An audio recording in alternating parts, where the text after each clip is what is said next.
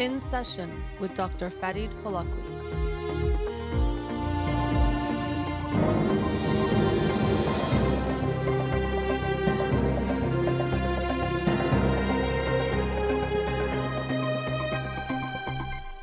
Good evening, welcome to In Session. I'm your host, Dr. Farid Holakwi, and I'll be with you for the next hour here on Radio Hamra. Studio number to call in, 310-441-0555.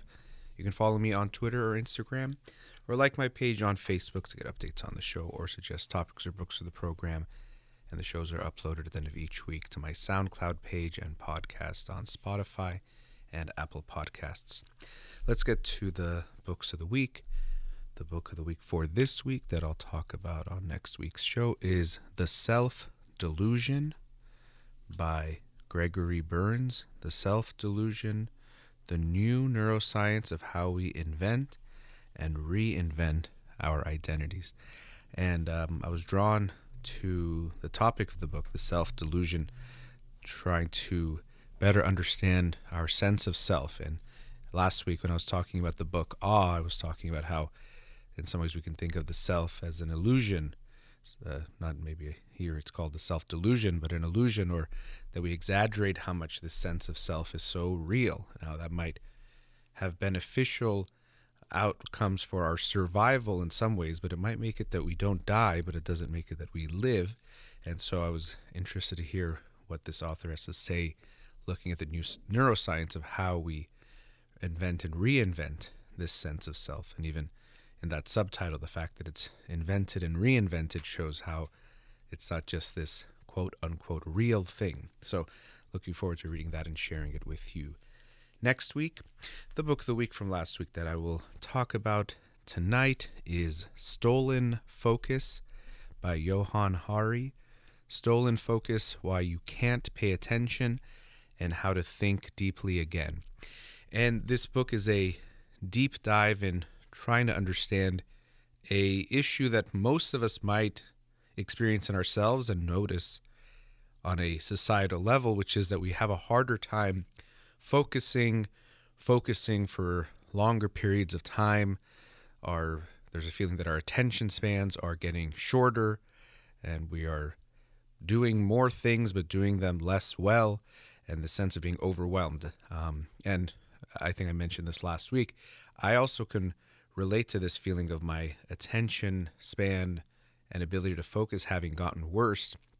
Doing the books of the week actually has been a great gift in that sense, that it's in some ways forced me and put this pressure for me to focus on reading the books each week in a way that before I was doing this 5-6 years ago, I was doing even less of this type of sustained focus. So that's been really good. But I've noticed it in my life as well, that I'm getting distracted or doing many things at the same time, and really we think we are, but we're not, which I'll talk about. And so this sense of our focus on our attention becoming less.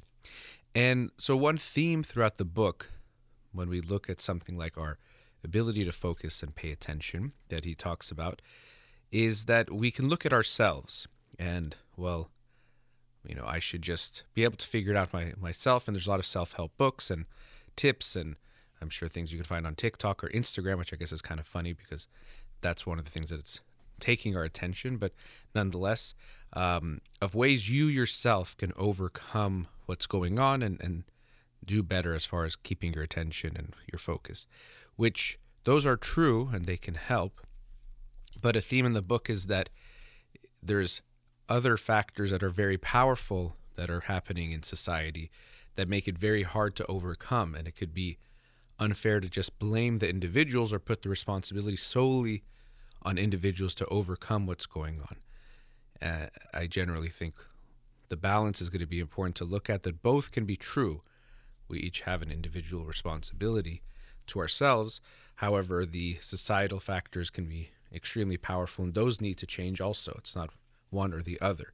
He does liken it to things like the obesity crisis in, let's say, the United States, where obesity can be very much is related to personal choices, but we can see societal factors that have made it harder to maintain a certain body weight, or we can say make it more likely for obesity to happen because of what's happening. So again, you could say both. Each individual can and is responsible to take care of themselves, but we can't ignore these huge societal factors that are contributing to so much of what we are seeing. And so he, in essence, is making an argument for that in the book, that yes, there are these individual things we each can do, but we want to pay attention to what's happening at a societal level, things that are much bigger than the individuals that are having negative impacts on our attention, and then seeing what we can do about it.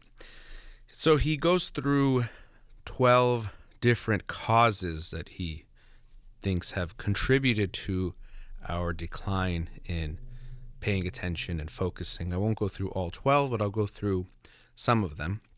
So the first one is the increase in speed, switching, and filtering. So as I was mentioning, we feel like we're doing more things, but doing them less well in our day-to-day lives. And I think that's very true. You are checking so many different types of news sources. You are talking to many different kinds of people in many different ways. But we're doing them a lot less well than we did before, putting less attention in each one of them. And especially switching is a big one. So he talks about how most of us think we can multitask. We can do many things at the same time. But really what the research finds is that you have to switch. You're not doing two things at the same time. You're doing one thing and then you switch to something else. And this is very inefficient because in the time it takes to switch, that takes some time. So to go from what you're focusing on to going to the next thing, and then to get back into that mindset takes a long time. Even sometimes one study said up to 23 minutes to get back into that same state you were in. Of course, I don't know how they looked at it. I'm sure it depends how in flow you were into the thing you were, but it takes a long time for us to get back to that type of mindset that we were to really work on something. And if we think of anything you want to do that takes a good amount of mental effort, or anything that is good that we need to succeed in, is going to take mental effort that can't be done very quickly. And so he cites many different studies in the book. One of them said something like the average worker works for about 3 minutes at a time on something, 3 minutes straight, and then switches to something else, which again, if we're only focusing on things 3 minutes at a time at most, that's not going to be great for going deeper into what we're doing. So we're seeing huge increases in how much people are switching between tasks and what we think of as multitasking, but really not doing it at all. And so, as I said, as I read the book, I of course reflected myself on each of these issues and how I saw myself being impacted, and I hope you will too as I go through them. But most people will notice that they're multitasking, often in ways that are very, very harmful too. You're playing with your child and also checking the internet or responding to texts and not paying attention to them.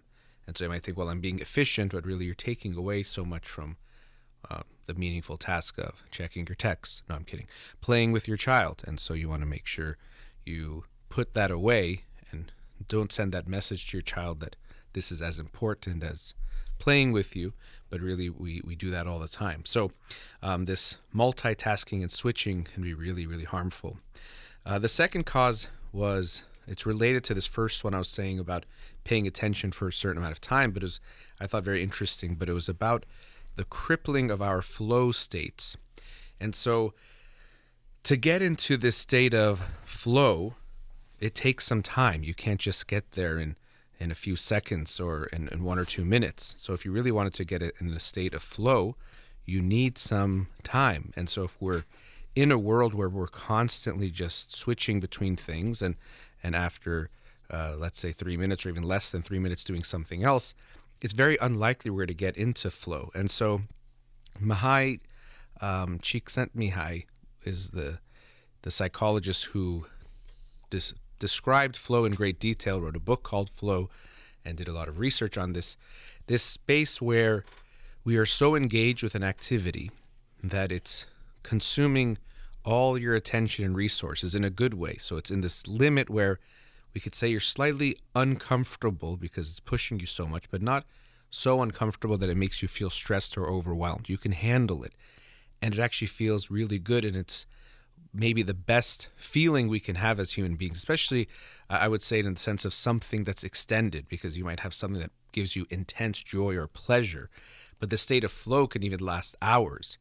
And one of the signs that you're in flow is that you lose track of time. People will be doing something for so long, they say find something that you enjoy doing so much that you forget to eat or go to the bathroom. In a good way, again, not like you're working somewhere where they don't let you go to the bathroom, but somewhere where you yourself don't even realize you haven't gone to the bathroom for some time or haven't eaten food. It shows how engaged you are with that activity. And as I was mentioning before about this sense of self, it also relates here, because when people are in a state of flow, they lose that sense of self. They're so, in a way, engaged with what they're doing. They're one with whatever it is they're doing. So let's say a musician playing a guitar, so engaged with playing the guitar, they almost become one with the guitar and the music. They lose their sense of self, and it feels incredible. They lose a self-consciousness, a sense of how do I look, or how is it being, even the music is being heard by people. They just get connected with it and consumed in a beautiful way. And so there unfortunately is this effect that if we are doing things for short periods of time, we will be potentially or almost completely removing the possibility for us to achieve these flow states, which is very, very hard on us in many ways, but also takes away from our ability to really get very good at something, but also have this experience, which is one of the most beautiful human experiences we can have. The third one is related to the rise of physical and mental exhaustion. So he talks about how people are sleeping less, and we are more tired and taking care of ourselves worse than we did before. And actually related to that, there's also, I forgot if it was a whole chapter on it, but about what we're eating and our diets. And so that is so impactful for our ability to focus. You know, we think of our bodies and our brains as like a machine. What the fuel you give will, of course, impact how it does. So diets that, let's say, are high in sugar and processed foods are not good for our attention, and even can lead to things like what looks like ADHD, but really could be related to things like nutrition. So physical and mental exhaustion are a big part of that.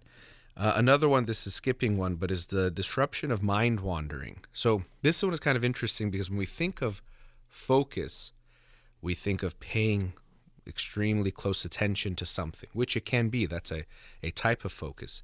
But another aspect of our focus, or our ability to look at problems and creativity, is mind wandering. So that's one of the causes he talks about, is the disruption of mind wandering. And so we find that most of us these days, if you're someone like me, I'm 40 years old, I can remember in childhood, we had a lot of more unstructured types of time in our lives, especially in our free time. There wasn't always something to do, something that was planned. Or as kids, I remember me and my cousins, we would come up with games. We had to just create something. Our parents wouldn't give us, okay, this is what you're going to do now, or this is what you're going to do for fun. We'd create, okay, here's a way to play volleyball using a balloon and floss. And we'd create a whole volleyball court and play for hours, or playing baseball outside using books for the bases. And I think my cousin's mom probably wasn't too happy about us stepping all over these books that she had bought for my cousin to read, but we came up with the creative ways to play games. And so related to that is the sense of just giving some space to yourself to think, reflect. But right now, most people, most of the time, we think we're always doing something and has this feeling of being productive, but a lot of times it's these very empty things like checking your phone and scrolling on Twitter or Instagram for hours at a time, not really being so engaged or thinking much or getting much out of it, but being distracted in a way that makes it so you can't let your mind even wander or think about some things or reflect on problems that you might want to figure out. So that one is an interesting one, because it could seem like the opposite, that it's about losing that ability to focus because your mind is wandering, and often we think that means someone is distracted, but this is not at all the case. It's part of what actually allows for us to think about different problems. Then there's a few chapters, of course, about technology, or it's a theme that's throughout the book. And it's this easy boogeyman to say phones, social media, that's what's destroying our attention and our focus. But it very much is a huge part of that. They've contributed significantly to our disruptions and our ability to focus and pay attention to the right types of things. They take our attention. And so we talk about, this term paying attention. And when we look at the attention economy, we look at social media and these types of apps, the way we pay is with our attention. So it's not about paying attention, but we pay through our attention. These apps are made, because that's how they make their money, is how long they can keep you on them, how long they can keep you engaged. That's it. There's nothing about, they don't have, sometimes I think people think they have just a purely malevolent plan. They want to make us, they're evil and they want to hurt us. I think what they do turns out to be quite evil in how it hurts us. But if you have an algorithm and it's just trying to keep people engaged, it's going to find what gets people's attention, not necessarily try to make them pay attention to the bad things, but feed them more of what keeps their attention. And so some of the things that has been very clearly found is that things that are divisive, things that make people outraged, are more likely to keep them on. They're going to want to read it. But if it's something pleasant or something nuanced and balanced, people don't stay on. But if it's something really scary, the people on the opposite political side of you are trying to destroy America in this way, people stay on and they share it, and it gets reshared and liked and all those things that give it attention, and it spreads more and more, and we see that it's doing those things. So they are fighting to keep your attention because that is their product, you staying on, and that is very costly to us and our ability to focus and pay attention, especially to pay attention to things that are good for us. Now, after the break, I want to talk a bit more about the book because there were so many different factors related to our focus, and also share some thoughts about maybe we like some of these things and the ways that our attention is being diverted or being stolen. We might even enjoy them. But it does bring up this fundamental human question of, is doing what we like what is best for us? And at times those things could be at ends with each other and be opposites. So after the break, I'll continue the discussion on the book Stolen Focus by Johann Hari. We'll be right back.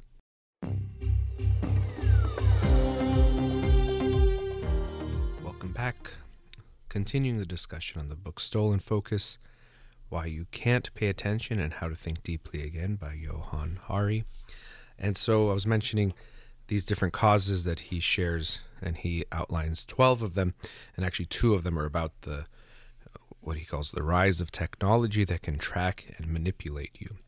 And so it's easy to say, just you overcome it yourself, and there's a whole chapter about that I'll get into next. But there are pretty significant forces at play, and he shares some of the work of individuals that were in tech who are trying to fight against what they see as the problems that are happening in big tech, of trying to take our attention, and not for good reasons or not in good ways, and how that every time you're on your screen, on your phone, and trying to get off of the app, there are, as they put it, 100 engineers on the other side of the screen trying to keep you on, trying to find ways to keep you scrolling and keep you engaged. And so this is what leads him to one of the chapters that he is titled The Rise of Cruel Optimism. And I actually hadn't seen that term before, the concept of cruel optimism. But essentially it boils down to when someone tells you, basically, you can overcome this big problem all by yourself, and it's all on you, and it's very simple. Oh, you're spending too much time online? Easy, do this, this, and this, and you won't have to worry about it again. And so that cruel optimism, usually it's a kind of sounds like an oxymoron, because optimism sounds good and positive and cruel is negative, but it's cruel because it could be close to giving people false hope, and at times blaming, if we don't call it the victim, but blaming the people that are facing a challenge rather than recognizing the extent of the challenge. And so, as I mentioned earlier in the show, there is always this balance. Yes, there is personal responsibility. It's not also fair for us to, if you have a problem with something, to say, well, it's the thing that's the problem, the drug that's the problem, or the phones that are the problem. It's not me at all. But also we can't ignore that if we see, let's say, obesity has risen in the United States in significant ways in several decades, well, it's not just to say people are making bad decisions only.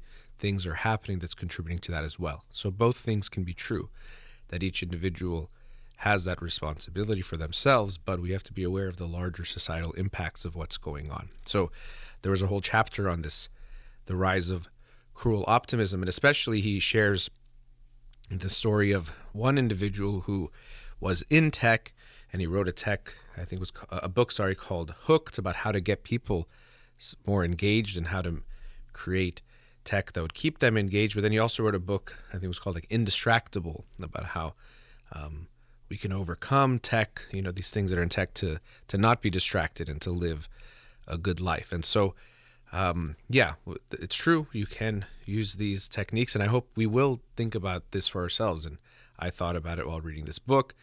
There are things that I do. For example, when I want to read for a longer period of time, I know that if my phone is visible, I almost always have my volume off. But even if my phone is visible, of course, I'll get distracted by notifications.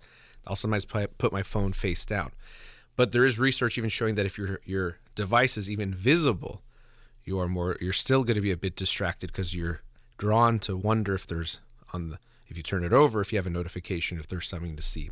So oftentimes now what I do is I put my phone in a place I can't see, and then I can, I read for a longer period of time. And even that still isn't sometimes huge periods of time. So there is a funny experience I've had in many of the books I've read where it's related to something I'm experiencing. And of course, this one about focus, putting enough time into focus on the book and staying focused on the book, at times came up where I realized either I wasn't focusing or I was getting distracted quite often while I was trying to read the book. So that definitely happened. But there are personal steps I try to take and I will continue to work on. But I do agree with this notion that to blame it or to put it all on the individuals is not going to be the solution, and it's not fair, because what's happening with the tech companies is very harmful. And if we just ignore that and focus on individual responsibility, we're really going to be missing a key part, which is that these tech companies will continue to take us to a worse and worse place over time. So I think that's worth noting. And it was interesting that he had this chapter about that this isn't just like a self-help book, and there are ones like that. Actually, I remember a book several years ago I was lucky to have the author on, of Mindful Tech. And I think it actually was good. It gave very good suggestions of how you can be more mindful of the ways you're using technology, because phones and these apps are very good at making us get mindless, and then we spend so much time on them. And you can be more mindful of how you use them, because there really isn't, for most of us, a real option of completely eliminating all phones and apps and screens completely. The author of the book, Johann Hari, actually shares 3 months that he experimented with something like this. He went to some small town, and he left his phone and laptop behind, or I think he took a laptop that couldn't access the internet, and his phone couldn't access the internet. So he was experiencing something like this: no internet, no social media, for 3 months. And he talks about that experience, something that comes up throughout the book. And most of us can't do that even for 3 months, but let alone for the rest of our lives. But there are ways that we can, again, not look at it black and white and what can we do. But I strongly agree with this notion that what the tech companies are doing is very harmful, and in the name of the economy and capitalism and making profits, it's really harming people and harming society. Because we see that what they're selling, and it's not all bad, there's ways that people connect online, they get informed through social media, they learn about things, they even feel less alone, they see someone else struggling with the same issue they're struggling with, they get inspired by people. So I've never wanted to make things black and white, but there's definitely some very, very harmful effects of what's happening with social media that I think we can't ignore, or just say, well, the market's going to figure it out, because that's not going to happen. And these companies become so big, they have a lot of power, it's very hard to stop them, or to just think the market will sort it out. So I think there's a lot of good points he makes about how tech companies are really harming us, and we have to be aware that if they stay completely or as unregulated as they even are right now, they're not going to stop that harm. Even they know, he shares, there was some internal studies done at Facebook that found that they were just creating division. And it was very clear, and their research made it very clear that it was creating division, but it was essentially ignored by the higher-ups because they knew that was how they were making their money.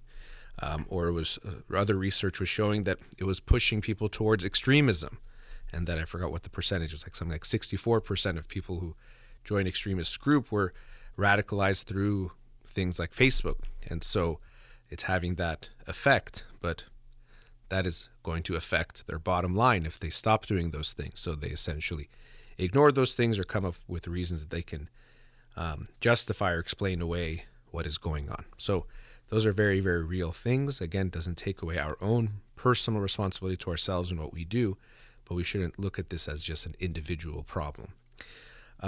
There's also a chapter on things like stress and how that's affecting us and triggering vigilance. And so we especially see people and children who are experiencing poverty and the stresses that come about from poverty will be much more likely to have attentional problems, which might not seem surprising when you think about it like that. But when we see an individual child and they're not paying attention, we tend to think, oh, this child has ADHD and it's their fault, not realizing that what they're experiencing can be very much contributing to their attentional problems. And so there could be more diagnosis happening just because people are more aware and people are diagnosing it more, but we're also seeing rises in ADHD that can be linked to many things, including phone, social media, but also what children are experiencing and not experiencing, because he talks about decreases in things like play. I was talking about me and my cousins just having unstructured play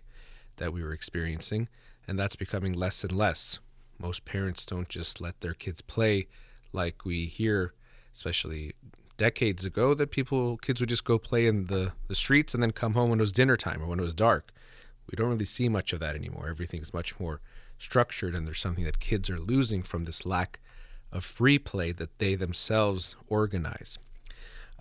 He also does have a chapter on diets and pollution. And so there's research that shows, as I was mentioning before, that our diets have a big impact on all aspects of our health, but it includes our attention, and also that pollution affects our attention and affects many things as well.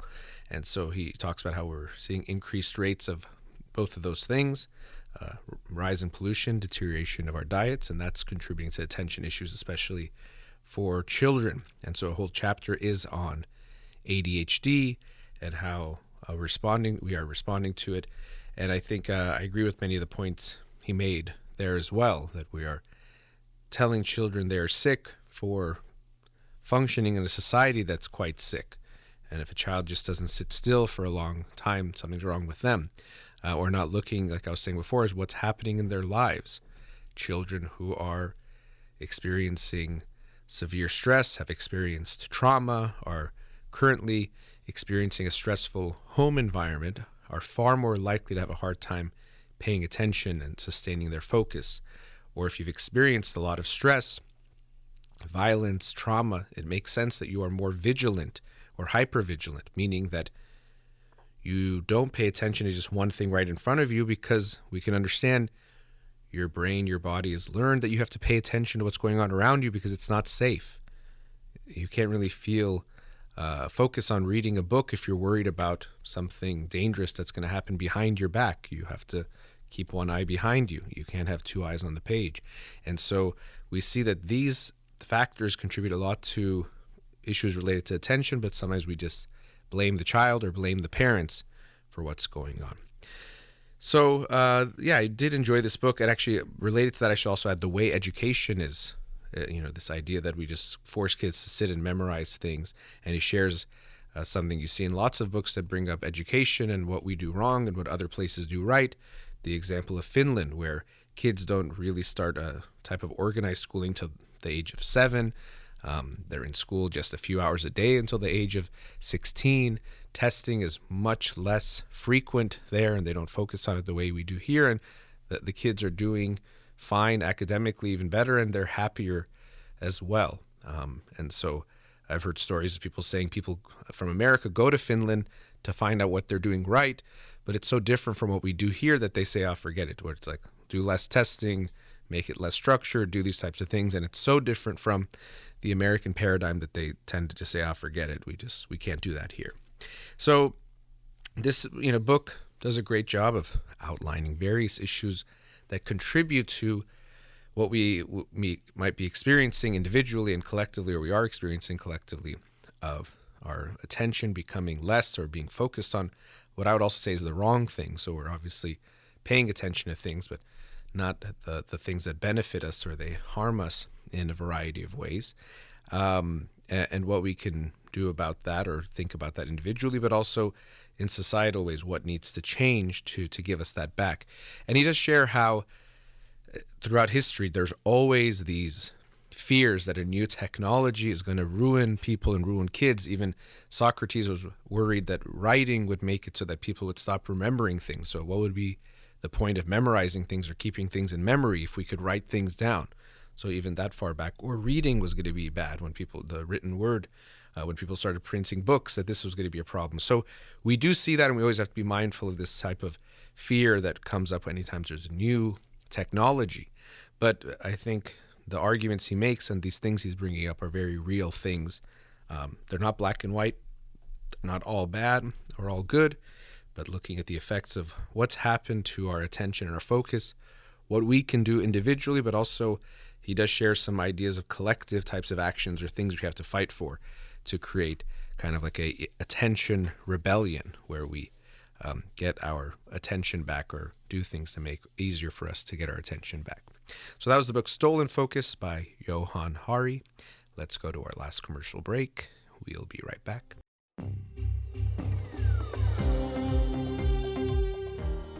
Welcome back. So I mentioned in the previous segment, I believe, about this, or maybe it was in the first segment, about how some of these ways that we are losing our ability to focus or our amount that we focus and sustain our focus, people might like or they're drawn towards them. After all, no one is forcing you to go on Instagram or Facebook or TikTok. They're not making you have to do it. You're at some level choosing to do so. And so actually I heard a conversation with Johan Hari discussing this book, and this topic came up, and I thought about this concept, one that is, I think, fundamental to so many issues that we deal with, or fundamental just being a human being, which is because we are biological beings, we are drawn towards things that we like, of course, but the things that we like and feel good in the moment often don't do us well long term or in the long run. And it's a very difficult one of those balances that we have to figure out and keep navigating, because what feels good does have something good about it for us, but too much of it, or at the wrong time, or sometimes not being able to go away from it actually hurts us. So to live a good life, you have to do things that in the moment feel worse than the things that feel good. You can't always do the thing that feels good. And especially if we keep doing things that feel good to the extreme, we really can get into trouble as well. So it's not just if something feels good, we do that. And so we know this in a way, but then when we hear these arguments, it can make it seem like, well, if people are liking something, if they like being on Instagram, then that means it's good. We shouldn't stop it. And so I think the way to look at this is less about just if people like it, but what is beneficial for us individually and as a society. Not if you like it, then yes, we can introduce some new product that tastes so good, but if it kills you, you still might have people eat it, even if it kills them instantly. And of course, that's what happens is people are eating food that kills them in a longer term, shortens their life, and we do that. And I think this also, to me, brings back this notion of, as much as we love to think of ourselves as rational and responsible, and we have willpower, which we do, we have all of those things, but we think it goes to some degree that we can figure it out on our own completely, when we really can't, or it's much more challenging than that. And so we see laws, for example, I know there was that one now it's several years ago, almost many years ago now, depending on how you define many, in New York, where they were going to ban very large sodas, like huge sodas, like it was almost like a bucket of soda, because it was just unhealthy to have that much of a sugary drink. It was just not good for you. So they're trying to limit that. And people really got upset because it brings up this argument about personal freedom and ability to make our own choices versus government control, but government trying to protect us or to help us in some way. And so depending on where you lie on that argument and that continuum of personal freedom versus support from others giving you a healthier framework, you might decide it doesn't matter. People should be able to make their own choices, even if it's extremely unhealthy. And it makes me think of how I've wondered that if me and whoever you are listening right now, if I got to make the decisions for your life and you got to make the decisions for my life tomorrow, just for one day, especially when it comes to, let's say, our health, you would be probably much healthier and I would be much healthier, because it's very easy to say, okay, we'll wake up and exercise and then eat this healthy food and then do this next thing that's good for you. Make sure you get enough sleep. Make sure you then eat this thing that's good for you and not bad for you. It's a very easy thing for us to tell someone else what to do, but also it shows that we can make better decisions with other people's help as well. So then it gets this tough part. Well, if I'm then making the decisions for you, I'm taking away your authority to make your own decisions, your autonomy, and your freedom, and that doesn't feel very good. But I am saying that you would be healthier if we let each other make decisions for ourselves. Or think of someone who's dealing with addiction or dealing with any kind of problematic behavior. If someone else made their decisions for them, they'd be doing much better. And this is actually, for me, when I understand in AA, the first step is you have to admit you have a problem, but also you turn over to a higher power. And so generally this tends to mean God for most people, that there's this higher power. The way I actually see it is not that you have to say it's God, but there is this recognition that I myself am not in control of how I use this substance. I just can't do it. And it is of course we can in some ways makes you feel weak, but there's something empowering in acknowledging that I can't do this on my own. I've realized this reality. So there's a reality there. It's like I can't just limit the amount of this thing I put into my body or this behavior that I do. I just can't do it. And so I'm going to need a higher power, meaning an outside power from myself, to help me make these decisions when it comes to this thing. And then because it's part of life, I'm going to need them in a bigger way. I need support because the desire, the craving, the temptation could come up at some random time or at any time, and I need to get some help with that. So I've always thought of that first step in AA not having to be something religious or even requiring a belief in God. It can be that for many people, but to me it's more this acknowledgement that I can't do this on my own. I'm powerless over this substance, this thing, and so I need outside support to help me in making that decision. And so I think this comes down to, for me, when we look at what's happening in society, it's one of these catchphrases of just saying, oh, it's capitalism. I already mentioned it once before. And so it's easy to say F capitalism, and you see posts like that and people talk about that. And it can make it very empty. And unfortunately what happens is people who maybe know part of an issue or who just want to give an opinion on an issue go to these types of phrases sometimes, or these concepts, as an easy way to make it seem like they're making an argument or to silence the other side. But unfortunately what it does is it takes away from the validity of that argument, or when it actually might be in play, because people use it so much that it starts to lose its value. Similar things can happen with people saying, oh, that's racist, or what you're saying is racist, where sometimes people just say it to shut the other person up or to make them feel like they're wrong, or to just show that they are so woke or so advanced that they see something as racist when it might not be there. But unfortunately what it does is when something is very racist, now when someone says that's racist, people think, oh, see, you think people say everything is racist. And so it kind of has that boy who cried wolf type of a effect, where when the real problem is there, when there really is a fire there, people think There's no fire because people say everything is a fire. So it's unfortunate that that happens because the real cases can get watered out too in that. And so similarly with this, capitalism is the problem, people do sometimes throw it out just in an empty way. They might not even know what they exactly mean, or it's something related to business or money, and they say it's capitalism without necessarily looking at, is this really what's going on, or what do you even mean by that? What aspect of capitalism? And so, of course, I might go ahead and do that in these next 5-6 minutes, but because I can't say I know this whole issue. But I do think that when we look at these types of topics, capitalism and the mindset of capitalism definitely play a large part in this, because the focus of capitalism isn't on human well-being. It's on economic growth. It's not on human growth as in how we are as people and as a society. It's about, at times, human growth in our size, because it can lead to, as I was saying, obesity in the ways that we make food and sell food and distribute food that contribute to things. So it's not based on making things better.